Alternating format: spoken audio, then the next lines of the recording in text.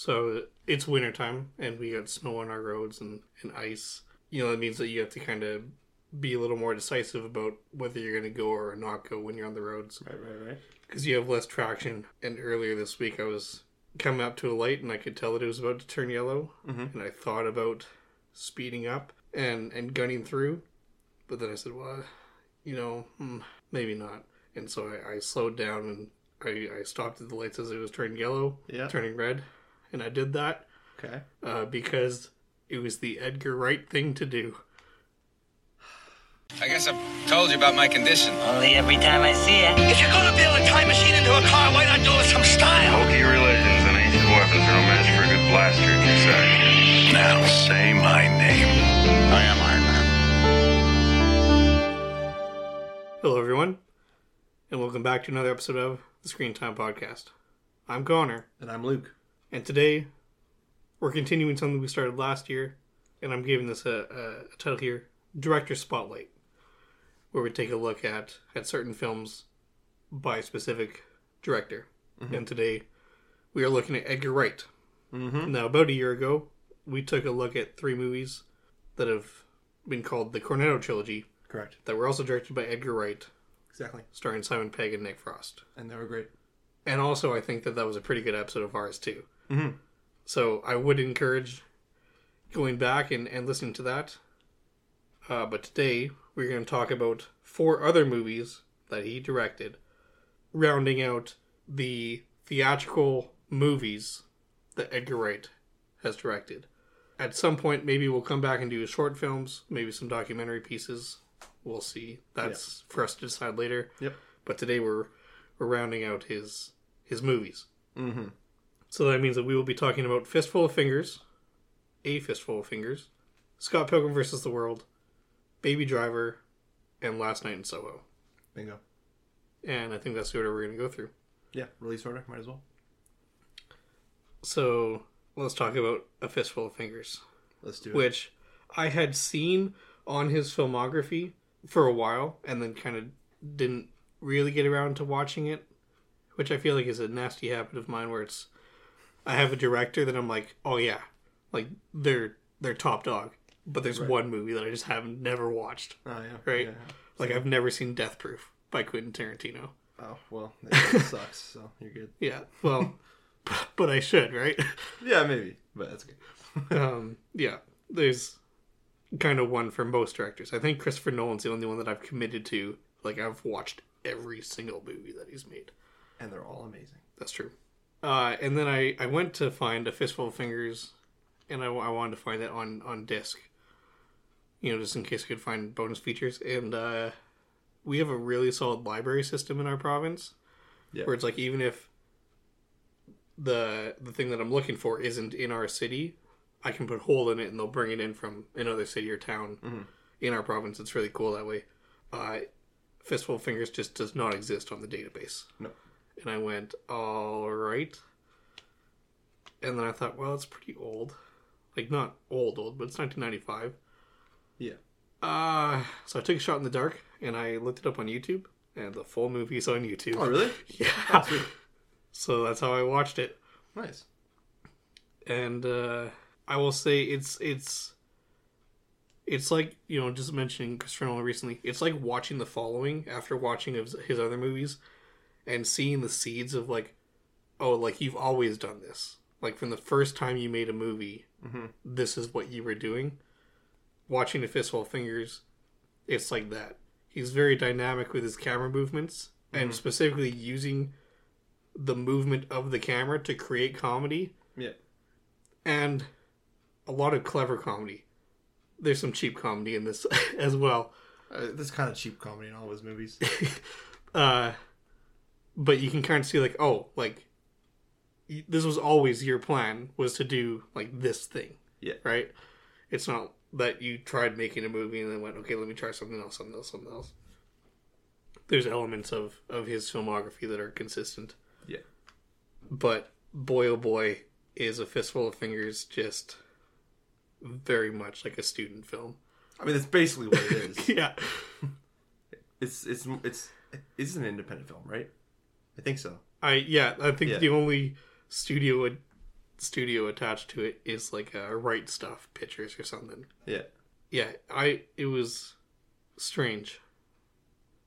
Because it's also an hour and 17 minutes, which, like, I can get down with a short runtime.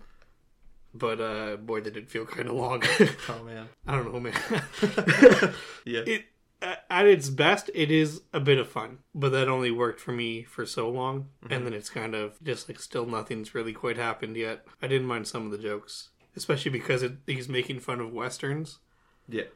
And there are, like, some fun gags. Where, like, he walks into, like, a saloon. And everyone's just sitting there. Not talking, not moving. Until he walks through the doors. They go, hey! And then everyone kind of kicks into action. And he thinks that's kind of weird. So he walks out. And everyone pauses again. Until he walks back in. And I'm like, that's kind of funny. Yeah. Or, the third line of the movie is a guy talking to the main character. It's like, you gonna draw your gun? He's like, well, I can't do that. Why not? Because I don't have a pencil. And I was like, all right. I can get down with some of this. Yeah, I think the interesting part about movies like this and following is, yeah, like you said, you get to see how, like, it kind of started with that director. And seeing how, like, comparing where they are in their career now to, like, how they started. Yeah. It's an interesting perspective to go about it. Yeah.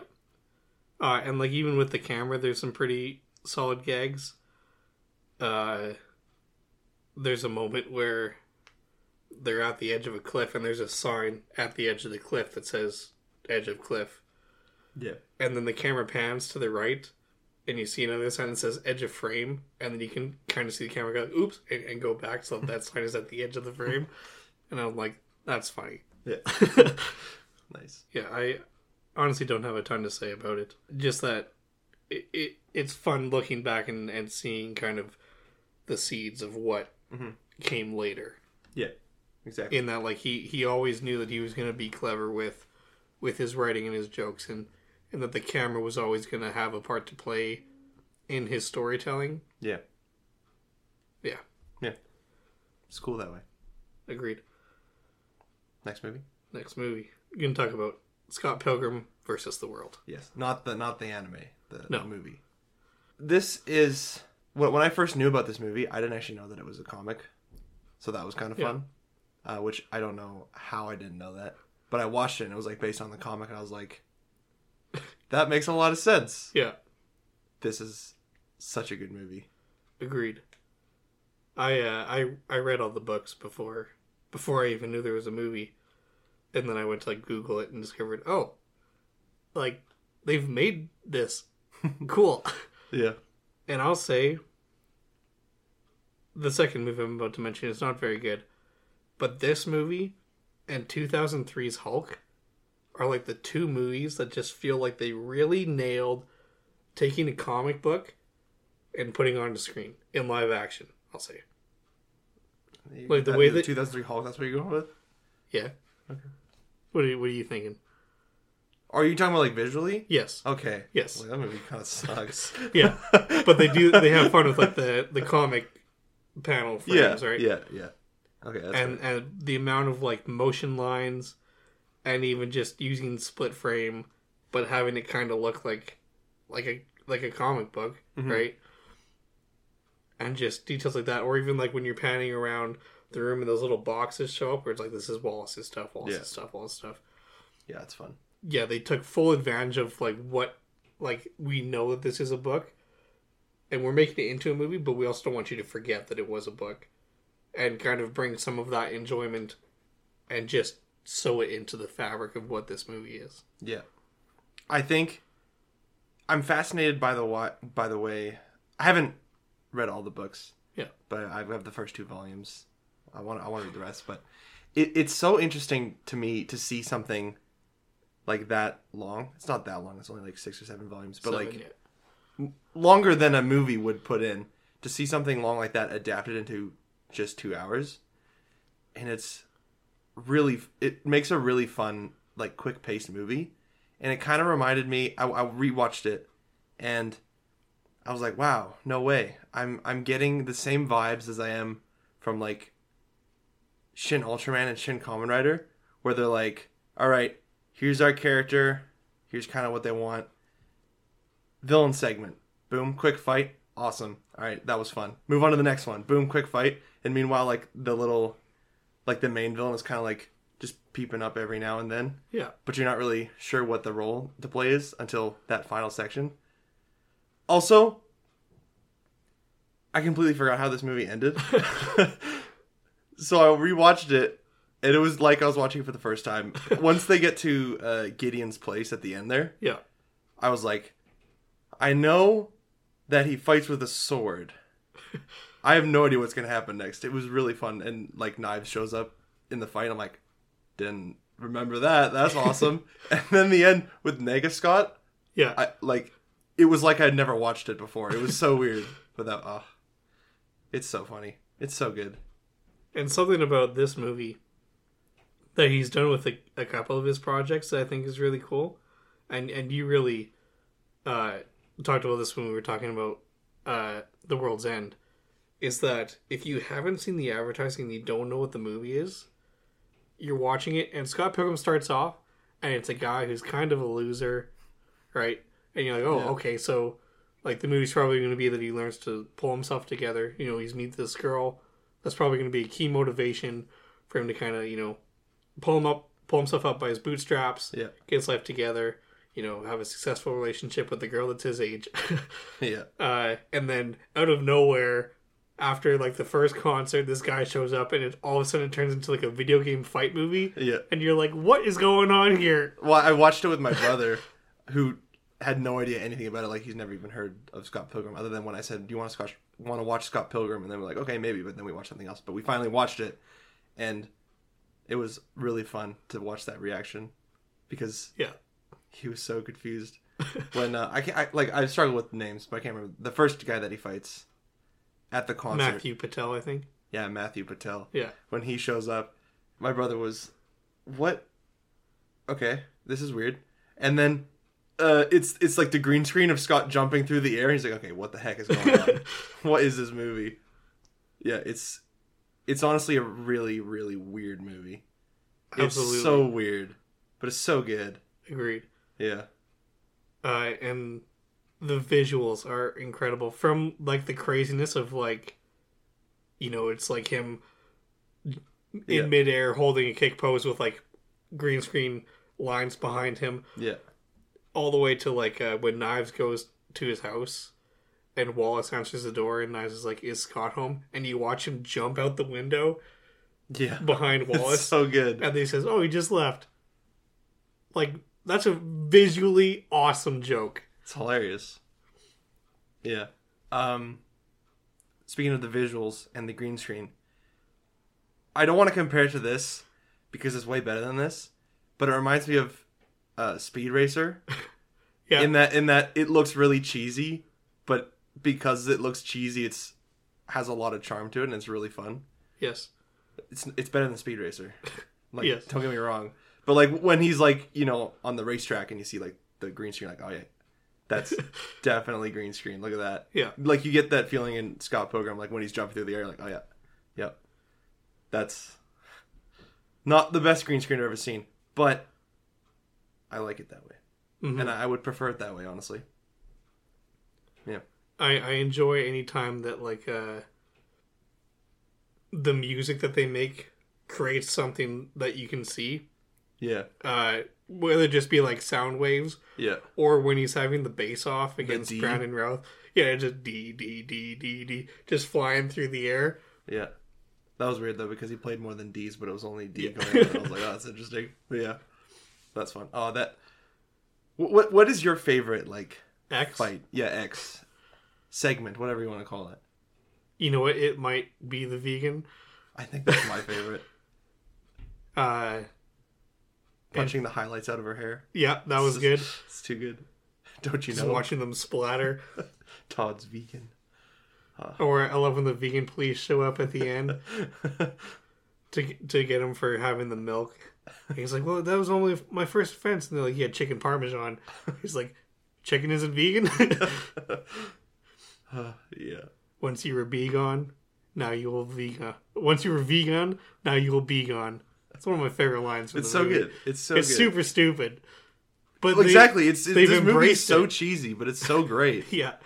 Because they roll with the punches and you're just like, oh yeah. So every ridiculous line that they say, the movie just gets better.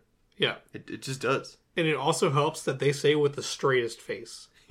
Yeah. Right, they're selling this like, oh, I'm selling I'm really saying a zinger here. Yeah. Or, like, where'd you learn that? Vegan Academy as a joke. And then he was like, and then my dad sent me to Vegan Academy. Like, oh, that's real. So good. Huh. Number 2 would probably be Lucas Lee. Absolutely. Chris Yeah, Evans. the same for me, too. So good. Huh. The stuntman gag is really funny. I love how when they come out from behind him, they're all, like, a little bit shorter in, like, the pyramid line. And they all have the same voice. Yeah. So good. Also, what is that voice that Chris Evans is doing? It's amazing. He's never done it in anything else. Probably for good reason, but it's super funny. It's amazing. It's so good. Or I like that he cracks his neck to the bum bum in the Universal intro. I love it. Yeah. I like that when a girl shows up and Scott's like, I don't know what to do about this. Like, I can't fight a girl. So Ramona just grabs his wrist and does the fighting for him. Yeah. Also, probably, what a creative and interesting way to die, to have her literally die by orgasm. Yeah. It was really weird. Yeah. It's like I'm watching with Caleb, my brother, and it's just like, I'm like, oh. And there was the weirdest part of the movie there where he's like, yeah, that was, like, yeah. Anyway. That was, I definitely, when I watched it the first time and I was much younger, didn't put that together. Yeah. And then later I watched it, and it's like watching Shrek when you grow older, and you're like, oh, I get it now. Oh. Interesting. Yeah. Also, I'm a little bi-furious. That's also one of my favorite lines. Yeah. It's just these lines, you know? They're so great. good. They're so good. Yeah. And we've touched on it, but let's nail down the casting in this movie. It's so good. Is awesome. Michael Cera is really, really good as Scott Pilgrim. He is. And just kind of like, he sells kind of the doe-eyed idiot who has no idea what's going on, as well as he sells the somewhat competent fighter. Yeah. And to like kind of go back and forth between the different sides of his character, from the kind of, oh, I don't know, to like, let's fight, I'm taking you out. Yeah. It's really good. Yeah. Yeah, it's great. The casting. Chris Evans, Lucas Lee, amazing. Yeah. Brendan Roth as the other guy. Todd. Also, this was the era when like Brie Larson was like, not that she doesn't do fun stuff now, she does like Marvel, but she was showing up in like comedies around this time. Like she's in 21 Jump Street, which came out around this time as well. And it's like, oh yeah, I definitely wouldn't have like pinned you as someone to be in a movie like this. And then she shows up and you're like, oh, there she is. And there's a lot of that too, where it's like, oh, there you are. There's Aubrey Plaza from Parks and Rec. There's Anna Kendrick from Pitch Perfect. Yeah. Hello. I really like Aubrey Plaza swearing a bunch too. Yeah. Oh, that's good stuff. And that was a joke that I thought they did really well in the anime as well. They did, yeah, that was hilarious. There were a couple jokes. When a joke is really good, I pause it, I go back, and I watch it again right in the moment. And that was one of the jokes, was the swearing to the customers. Nice. It's so good. Yeah. Something I find interesting about this movie is looking at Jason Schwartzman. Yep. He looks so young. He's like so young in this. Yeah. Oh, it's so weird. So he's like 14 years old now, which is kind of crazy to think about. Yeah, that's wild. Also, music in this movie. Oh, it's a lot of fun. Pretty good. It's pretty bumping. I also like just anytime the bands are facing off. Yeah. Oh, it's so good. Or the fact that the opening credits of the movie are to Sex Bomb just jamming out. Yeah. To a song that like doesn't really have any words. It just kind of yeah. Yeah. Yeah. Oh, that's so good though. Like when they start playing at the beginning of the movie, like the camera work, and it's like down. It looks like it's down like a really long dark hallway. Yeah. As it like moves in, like, oh, that's so cool, to the couch.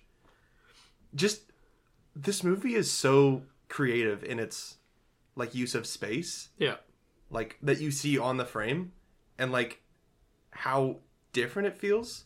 Like I'm saying, the couch, like you see it from that far away, and then the couch moves up, like the camera moves closer to the couch and the band, and it looks kind of flat, like it looks like almost 2D. Yeah. And then it like swirls around and like, oh, it's just so good. It's so satisfying. Yeah, I've heard that Edgar Wright, in making his movies, has kind of looked at a genre and said, I want to do that, but I kind of want to put my own twist on it. Mm-hmm. And that's kind of what makes his movie set apart. Yes, Shaun of the Dead is a zombie movie, but you can't compare Shaun of the Dead to anything else. Yeah. Right? You'd have to go super vague with, like, oh, it's a zombie comedy, so I guess it's like Zombieland. But Zombieland and Shaun of the Dead are on, like, total different ends of that spectrum, right? Of zombie comedy movies. Yeah. And so, like, looking at this compared to, like, literally every other comic book or comic book movie. Yeah. There's nothing like this. No, it's... And you can tell why they brought him on to do Ant-Man after this. And it's a shame that they couldn't make it work and have him make that movie. Mm-hmm. Because you can see the parts of, specifically the first Ant-Man movie, that were Edgar's stuff. Was Edgar's stuff. Like when Scott Lang steps into the bathtub and he shrinks down for the first time. And you get that sense of like, wow, this tub is freaking huge. Yeah. Because you're so small, and the way the water flows and like sweeps them up, and that whole sequence, that was all Edgar Wright. Yeah. And you can kind of tell because they never kind of matched that in any of the other movies. No, not at all. And specifically the gag with Michael Pena, Luis. Yeah. When he's telling stories, it's getting to other people, and they're matching mouths with he's saying what they're saying, but they're mouthing along to him saying it. Yeah. That was his gag as well. And you can tell because of the way the camera moves, and just that's kind of a gag that he would do. Yeah. And again, they never matched that in the subsequent movies. No. Yeah, I'd really like him to be brought on to do something. Either if Marvel brings him back, or, hey, we're rebooting the DC universe. Let's get him in to do something, because I think that'd be a ton of fun. That would be, yeah. Just get him away from Baby Driver 2. Yeah. Yeah. Oh, boy. And what's really interesting, this branches into a lot of it is, yes, like, let's talk about Scott Pilgrim specifically. This movie's a ton of fun. And it's a total blast. But also, it never feels like any of the character moments are, like, diminished. Mm-hmm. Like, Scott goes on a journey, and you're fully aware of that the whole time. Mm-hmm. And there's, like, the big scene at the end where Knives and Ramona are in the same room, and he's kind of confronted with the fact that he cheated. Yeah. And then he dies and comes back. And he comes back and he went, no, I did mess up. I cheated on both of you, and I'm really sorry about that. And Knives, you deserve better than what I did to you. Yeah. And Ramona, I mean, please, like, I am sorry, and if we can make this work, I'd really like to.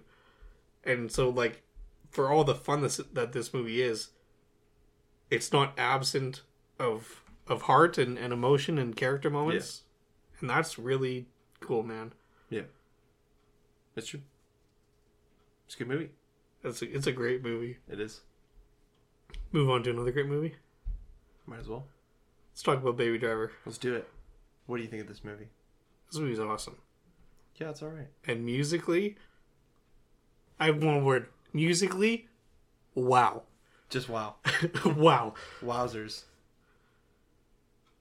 I mean, they've done this kind of thing, like syncing up music to what's happening in the movie for like trailers.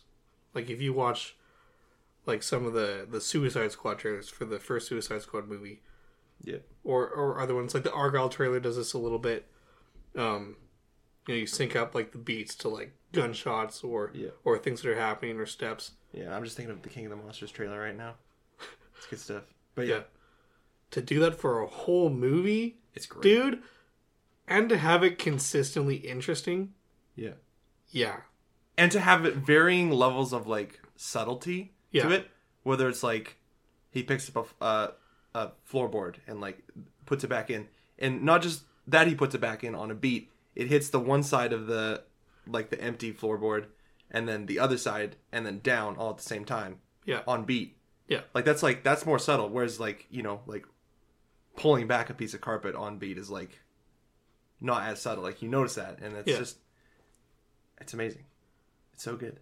Also, about the music and the stuff on beat is it's not just to be like, hey, this is cool, because I mean it is. It's very really cool, right?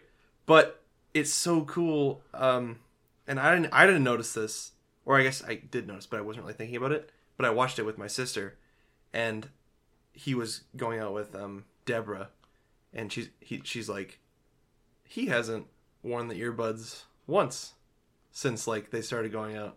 And I'm like, wow. And then he gets pulled back in and puts the earbuds back in, and I'm like, I didn't even think about that. Yeah. That's brilliant.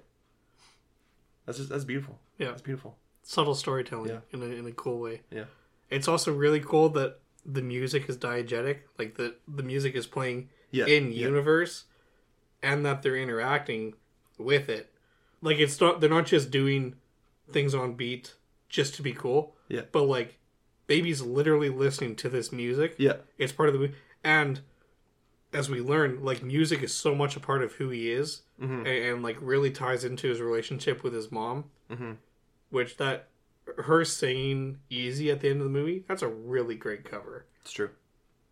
Really great. Like they nailed that. Absolutely. And so like, you know, him listening to music is him like just like connecting and grounding himself. And what's also nice too is it's not like just a very serious thing like, oh, we're gonna listen to music, you know, so he doesn't lose track of himself. But from the get-go with bell bottoms in the opening heist scene, which by the way, an excellent opening sequence. It's perfect. Excellent. It's perfect. But he's having fun listening to the music. Yeah. Right? He's singing along. He's like tapping the steering wheel. He's whacking the side of his car to the beat. And especially when he hears Deborah for the first time in his house, he's like dancing and singing around his stepdad there. Stepdad? Yeah. Foster dad. Surrogate dad. Which also, that was a dynamic that I really, really liked. Yes. Especially because, you know, we have Baby who is pretty quiet, but who listens to music a lot. And now he's with someone who can't listen to music. You know, Joe gets a little bit when he like puts his hand on the speaker and he's like, oh, like this feels like it's a cool song, but they have to like sign to each other to like actually communicate. Interesting stuff. Yeah, it's layers upon layers of storytelling in this movie. And it's brilliant. Again, for all the fun that this movie is, and we'll dive into more, like they don't shy away from like the personal story. Yeah. Yeah. Because that's really what the center of this movie is. Yes. We know Edgar Wright wanted to make a car movie to music. Yeah.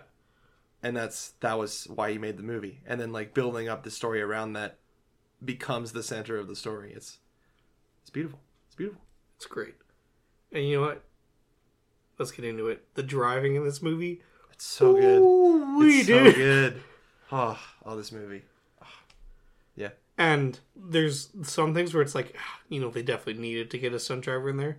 Yeah. But the fact that you're very much clearly seeing Ansel Elgort in the driver's seat for a lot of it, it's like, wow.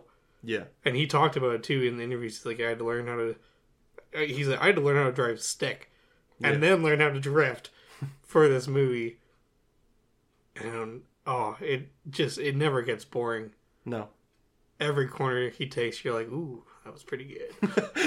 It's true. Yeah, it's You can do it again? Oh, he did it again. Yeah. Yeah, it is really nice. Yeah, this entire movie is just like exhilarating. Even at like emotionally exhilarating, you know, even in the quieter moments.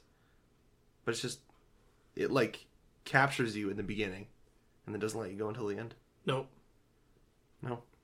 Which, I'm gonna be honest, another movie that I completely forgot how it ended. I was like, yeah. So we'll talk about the ending movie here, you know, if you're okay with that. Yep. Okay, so first of all, I want to say John Hamm. I mean, like, yeah, come on. Amazing. He's the man. Yeah, he just is. But that whole, I remembered up until he like falls off the edge of the parking lot. Yeah. And I remember that his car crashes and everything. I remember that. And I completely forgot about what happened after that. Again, it was like I was watching it for the first time because it didn't happen, and I was like, "Oh yeah, that's right, it happened." And I was like, "Oh, that's nice, that's cool." Like this is the first time I'm watching it, basically. Yeah. But because they're driving away, like him and Deborah. Yeah. And then like the RCMP, the police. I don't know, not RCMP.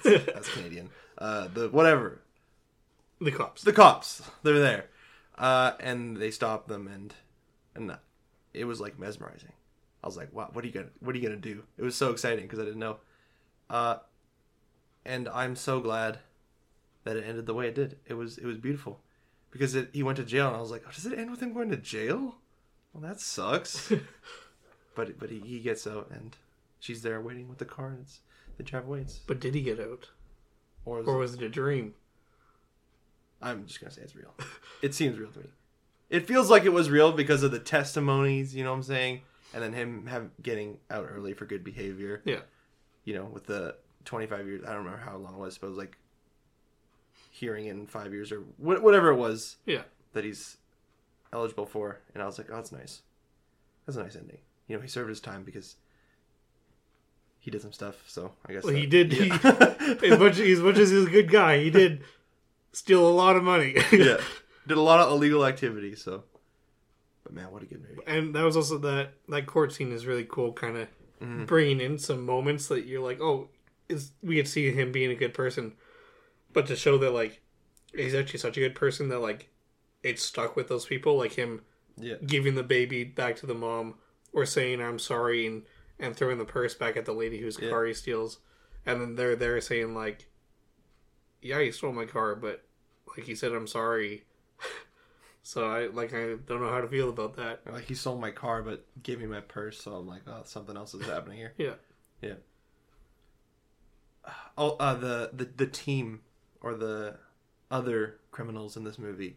First, second, or third heist. All of them. I like that we see people at the beginning, and then the second one, and then they kind of come together in the third heist.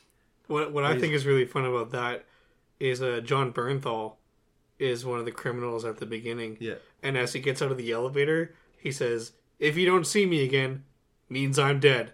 And we don't see him again. Yeah. So I guess he's dead. I guess so. Yeah. But, man, people in this movie are so good at acting to be just the most hateable person ever. Like, I hate... But kind of delightfully hateable, too. Yeah, but, like, I hate pretty much everybody in this movie. Like, John Hamm, I'm like, oh, I kind of like you. And then I'm like, oh, wait, no, dang it, I hate you now. And Jamie Foxx, I just, like, hate him the entire time. Oh, yeah. And it just gets more and more. It's like one of the most satisfying deaths in any movie I've ever watched. Full chest full of rebar. Yeah. But just the build-up to that scene, too. Like, of him, like, all right, go, go, go. And then he's just, baby's still in the car, like, just like, I need to do something. This can't go on. Yeah. And then just that from that moment... Oh, what a good movie. Just what a well-written movie. Agreed. And that chase scene that happens right after that, too. Yeah. Where they're running through the park and through the shopping mall. Again, with the music. Oh, yeah, and the gunshots. Is really incredible. Yeah. But also, like, visually, it's equally as, like, stimulating. Yeah. And I like that, like, when the song, like, slows down a little bit and gets into, like, the yodeling bit, which is kind of fun. Yeah. He's like kind of like lurking around like a convenience store, put on like a jacket and sunglasses and a hat and stuff. And then when the song picks up again, it's because the cops have spotted him and now he's running. Yeah. Again, it's so good. It's just good. And I was listening to the soundtrack for like at least a month, just every day, pulling up to work after I watched the movie. It's so good. It's good. It's good. You know what? We've hinted on it again. Casting in this movie, Oh, it's so good. Now, look, Kevin Spacey, we already don't like him, so like real life, we know. Yeah. But sorry, he does kind of a good job in this does. movie. Again, not a likable character. Exactly. He almost gets to that point at one point where he's like, I was in love once, and then he dies within like 2 minutes. So they're like You about to be likable? No, dog. No. You can't. But, yeah, John Hamm, Isaac Gonzalez, and Jamie Foxx, as three very different criminals, are just so fun, especially in that, because you see so much of the setup for that third heist. And even having seen them again in the previous ones, Jamie Foxx is just a dog. Like, oh my goodness. He's the worst. Yeah. Ansel Elgort, I feel, does a really, really great job.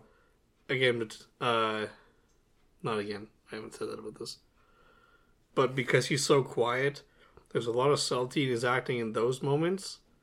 But we get to see him having fun, with his singing at the beginning with bell bottoms, and when he's dancing around his apartment for Deborah. The song, not the girl. And then just seeing like his rage in like the last 20 minutes when he's going against Buddy. It's a really good performance. It's good. And like before this, I'd seen him in like the Divergent movies, which not what you want to base off. And then I haven't seen the full movie, but like clips from like Fault in Our Stars. Yeah. And then to find out that like this guy's the guy who's going to be the lead actor in like a heist movie. I don't know, man. Yeah, we'll see. And then I learned to know, and it's really great. Yeah, absolutely. Oh my goodness, he's fantastic. And Lily James is really good. Oh yeah, in her role, she's a lot of fun to watch, and it makes sense why Baby would be so interested in her. Mm-hmm. And watching that relationship just grow as it does, is a lot of fun. And when he's like, "I need to get out because I've messed up," it totally makes sense that he's like, "I'm grabbing her and I'm gone. I'm going." Right? Yeah. It's not like, do I grab it? Like, it's not, there's no wrestling through that. It's like, no, I need to get her and we're gone and we're going together. Yeah. Right? Because in the short time that they've been dating, I mean, they connected so well. Mm-hmm. And even just like their love of music is really fun together, but just their chemistry is really fun too. Yeah, it's true. It's good character dynamics in this movie. Yeah. I really like the joke at the second heist when the one guy was supposed to get Michael Myers' Halloween masks. It's so good. And he gets Austin Powers. He's like, "That is Mike Myers." The guy, the Halloween mask. This is a Halloween mask. No, the guy from Halloween. Oh, you mean Jason? Yeah. No. I love it, especially because I can't remember if this is true or not, but I heard that it was because Edgar Wright couldn't get like the rights to have the Halloween mask, so then he just wrote that joke in there instead. I haven't heard that, but I'm good with it. I heard that. I don't know if that's true or not. I'll have to fact check that. But I remember hearing it or reading it somewhere, and I'm like, that's amazing. So if that's true, that's amazing. If not, also still amazing. Good joke. Yeah. A bit of subtle visual storytelling that I really enjoyed too is in preparation for the second heist, you see Baby kind of not paying attention to the information being laid out, mm-hmm. and he's kind of just dancing with his hands on the table. And then Jamie Foxx was like, "How come I don't think that this guy heard a word you said?" And then he says it all back word for word. Great scene, by the way. Mm-hmm. And then when they're doing the prep for the third one, he's holding that little car, mm-hmm. the wind-up one, and all of these heists have gone off just beautifully, right? Yeah. So far. A little hiccup in the second one, but, I mean, they still pulled it off. Yeah. But at the end of them laying out, okay, here's what we're going to do, and here's what we're going to do it, Baby slips his fingers on the toy car, and it drives off the table and crashes. And that's, like, the first very subtle indication, like, this isn't going to go the way it was meant to. No. Like, this is going to mess up. And I'm like, I like that. It's good. I like that. The writing is good, man. It is. Another thing about this movie that is just so cool is the first time he goes home, he turns on the TV and he flips through channels. Yeah. And he gets like one line from a bunch of different things. And each of those lines he uses later in the movie. Like, I don't know what movie it is, but it's John Krasinski saying, "Oh, they grow up so fast, don't they?" Yeah. And then when he's at the bank counting guards and security cameras and stuff, and they ask him about the kid, he's like, "He's 4, 8. They grew up so fast, don't they?" right? Just because he has like these lines in his head that just come out when he needs to. The Monsters Inc. line is a great bit. It's great, especially when the doc or whatever his name is like, "Stop feeding me Monsters Inc. lines." It pisses me off. I knew I recognized it. My nephew watches it all the time. Yeah. Well, what I liked about watching this movie is because since the last time I watched it, I have watched more movies. Yeah. Right? And one of them was Fight Club. Yeah. And so I saw Fight Club on the TV and I just got excited. Because I was like, oh my gosh, I know what that is. Yeah. But yeah. It's a good movie. It's a great movie, man. It's great. But are we ready to move on to our... Yeah, I'm ready to move on. Alright. Let's talk about Last Night in Soho. Let's do it. The movie, not the events that happened last night in Soho. Really stupid joke, but I couldn't not make it. Yeah, that's fair. That's fair. It's okay. I forgive you. Horror movie. Yep. A lot less jokes in this one. This movie's a lot less funny, but it's still pretty good. It is actually And it works really well. It does. And what I like about this, again, going back to Edgar saying, I'm going to pick this genre, I'm going to put my twist on it. In the first couple minutes of the movie, Eloise is in her room getting ready to go, and they do the bit which every horror movie does, where there's a cabinet or something with a mirror on it, you know, and you see her face and nothing behind her, and then she opens it up and closes, and boo, jump scare, there's someone behind her now. Except we see someone behind her, but there's no that bah, that music cue. It feels just kind of like... It's not a jump scare. It's a little creepy, a little eerie. Yeah. But we're not doing that jump scare. And a little bit again with the hallway, you know, the door into her room where we see there's no one there, and it pans away and it comes back, and then her grandma's there. And again, they don't do the jump scare. And what that felt like to me, at least, was saying, this is what other horror movies do. And quite frankly, it's a little cheap. I'm going to scare you, but I'm not going to do it in ways that are this simple and this common. So, here you are. This is what other movies have done. I'm not doing this like they do. And the mirror work in this movie is incredible. Amazing. I don't know how they do half of it. I mean, some of it is just like actresses sitting on either side of a wall, I guess, right? And then they just make it look like there's glass there or something. Oh, something about that is like the dance scene. Yes. Is that it's just them switching while they're filming it. Like, like watching how that scene was made is so fascinating. Because I'm like, this is insane, like, to be able to pull this off. Oh, and yeah, a lot of the mirror stuff. And it's equal... It's not equally impressive. It's very impressive when you have Anya Taylor-Joy and Thomasin McKenzie mirroring each other, like going downstairs or something, and they're like, it looks like a reflection. It's like, wow, that's really good. Yeah. And then the way they use it when like Thomasin's like upset at things that are happening, and she's like reacting in the mirror to Anya not doing those movements, and it's like, wow, well, this is. Again, a little creepy, which it should be, but also just like really interesting to look at. It is. It's fascinating. Very. It's a fascinating concept, you know. And this is one of those movies like you know, you watch the first bit of Scott Pilgrim, you're like, okay, I see where this is going, and then a guy shows up and and it's a video game fight movie.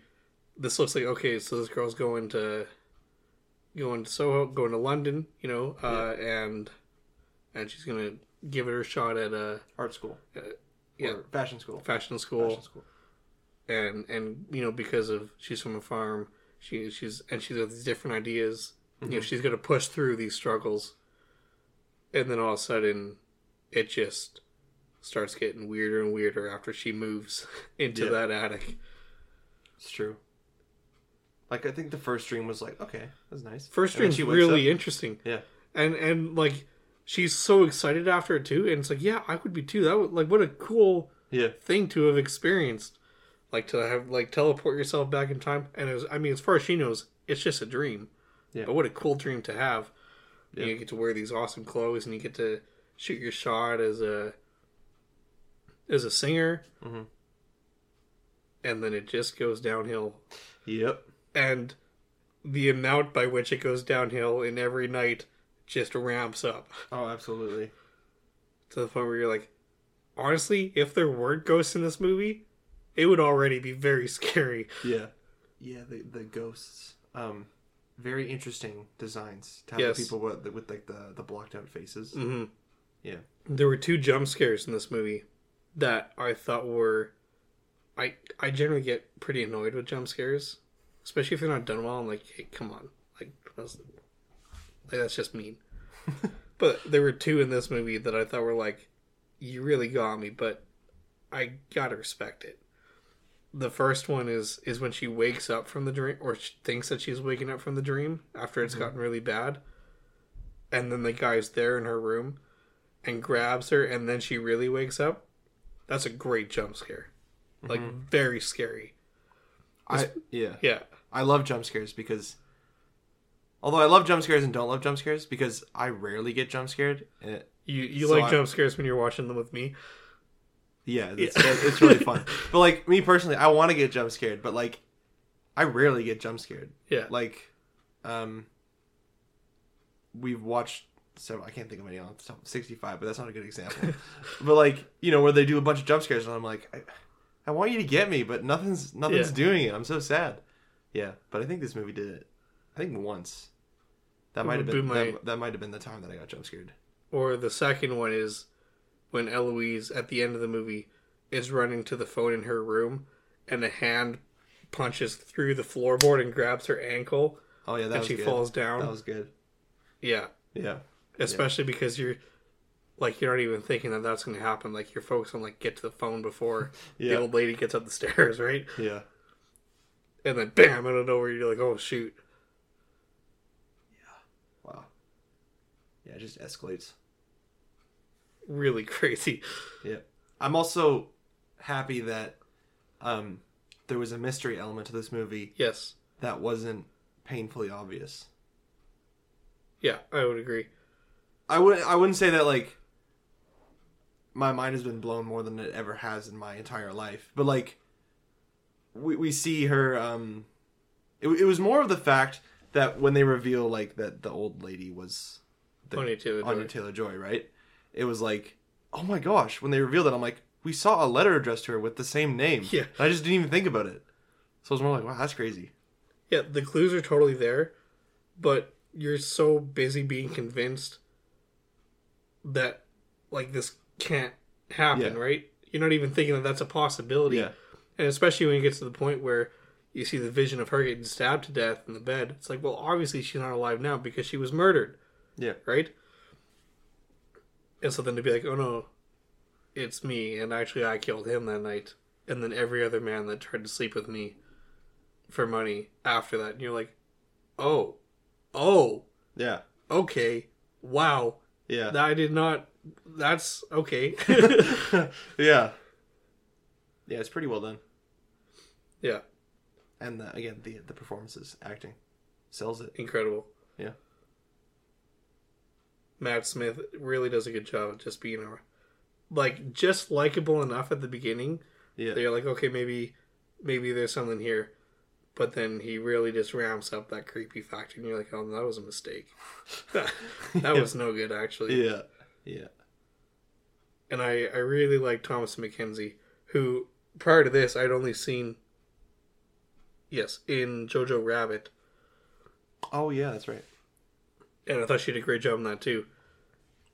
And just to see her, like, do another great job, awesome. Oh, yeah. Because, as we've discussed, not everyone in that movie went on to do good things. Specifically, Archie Yates, who was Yogi, I think his name was, JoJo's friend. And then he did Home Alone. And then Matt Smith did Last Night Saw. And then he wanted to do Morbius.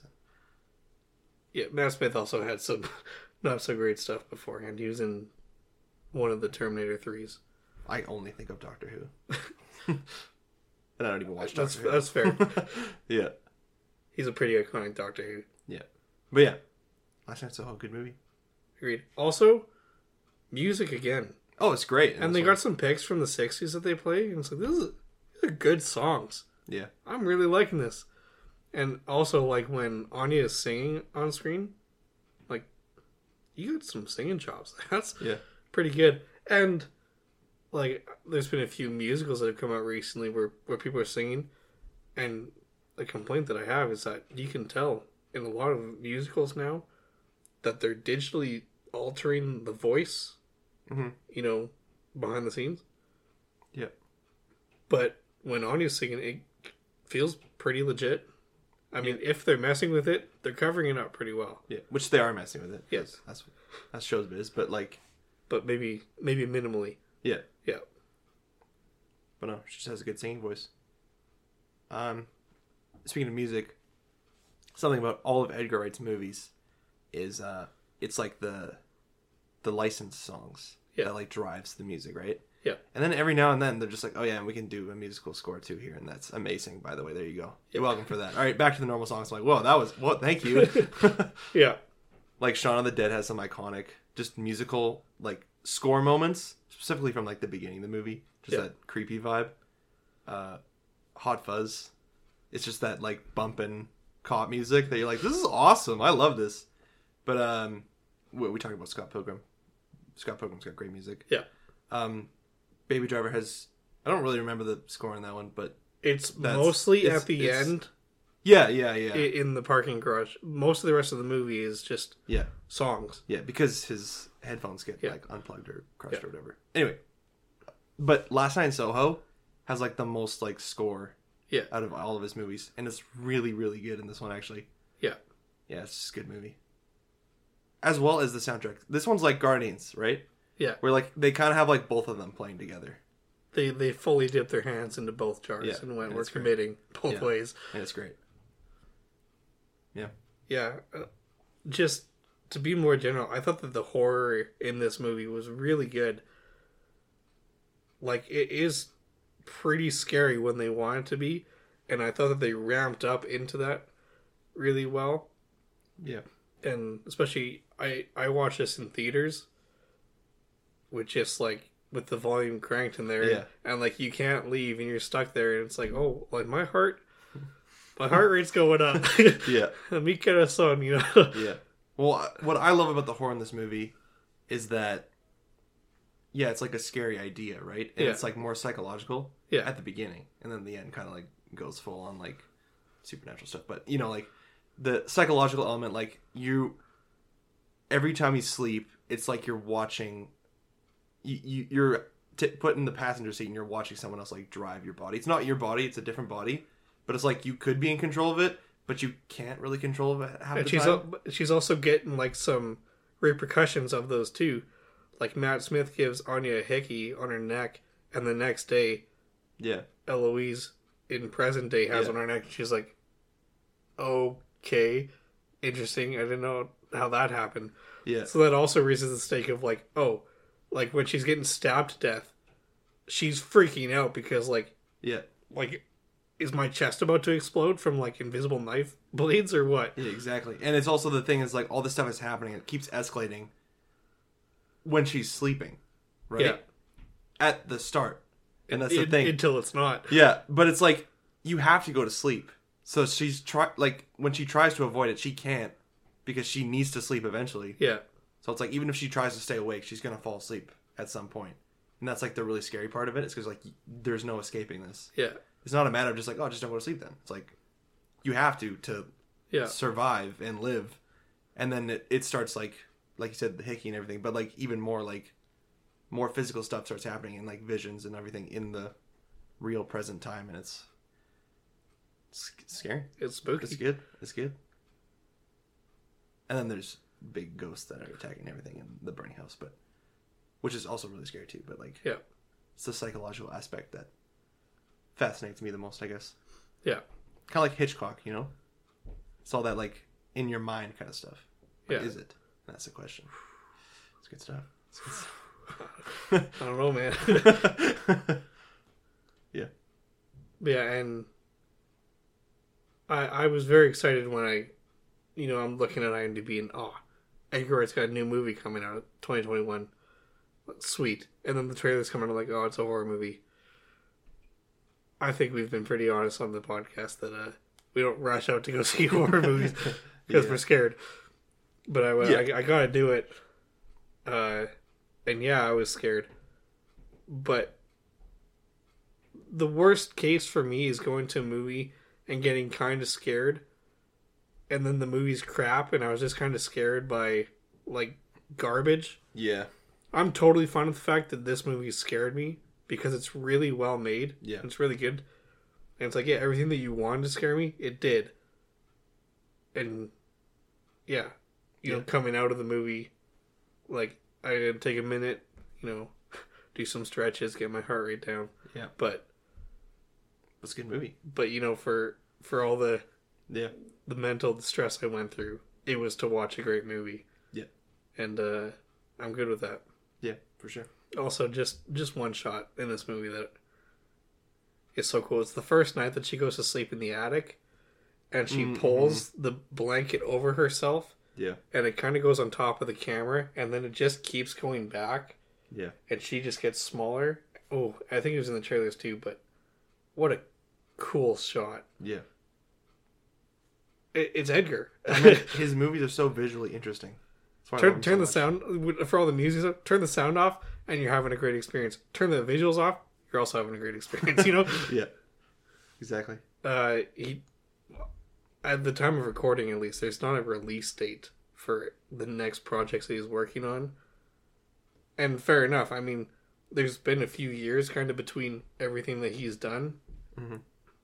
But I eagerly await the next thing that he makes, because he hasn't let me down yet.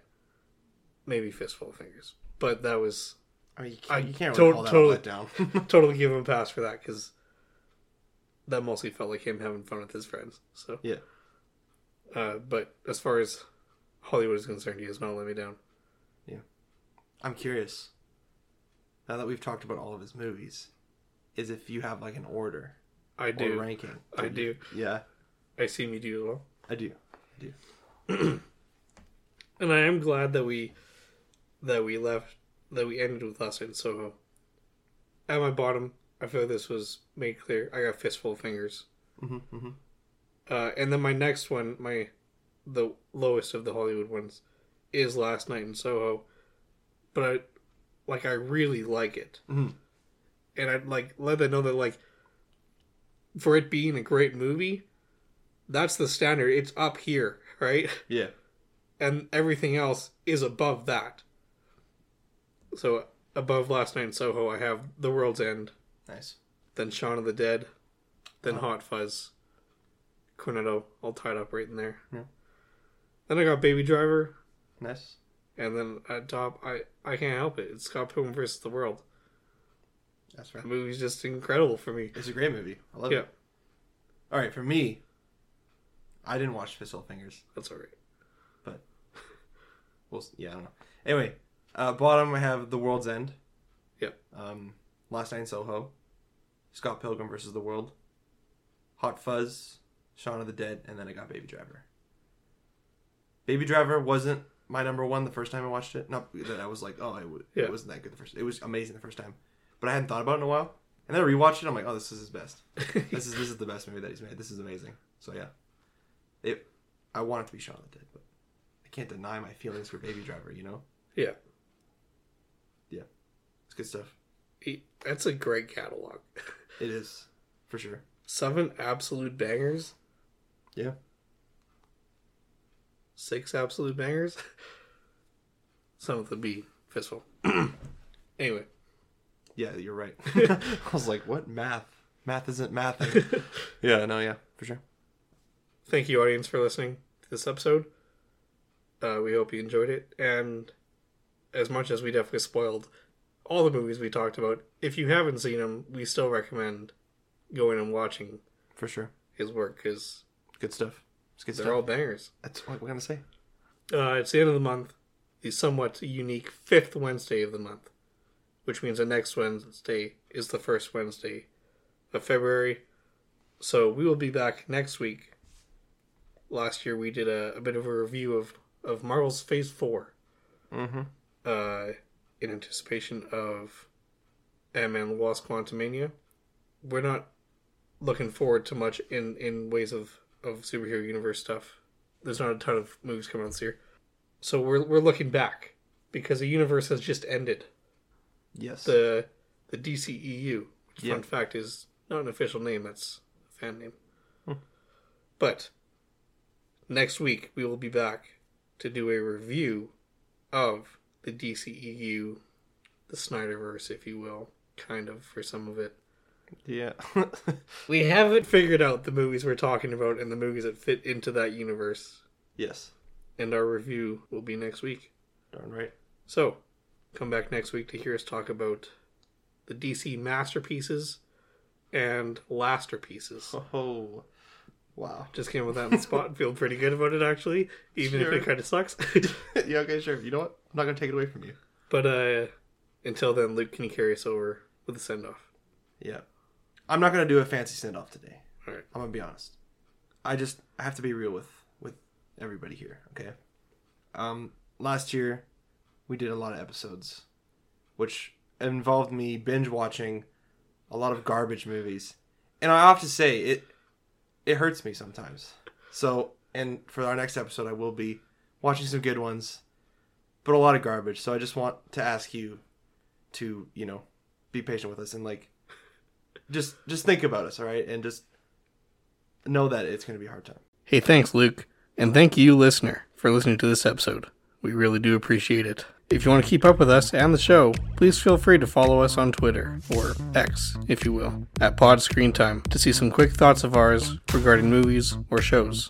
You can also follow us on Instagram, again, at Pod Screen Time, to see when our episodes drop and any extra visuals that we want to show off. You can also catch up with both of us individually on Letterboxd to catch our thoughts and reviews on the movies that we watch. You can find me at The Shininator, and you can find Luke at Shin Glassman. If you want to hear more of Luke, feel free to check out his other podcast, Toku Talk Radio, where he discusses tokusatsu and anime with his sister Hannah. And if you want even more of Luke, who can blame you?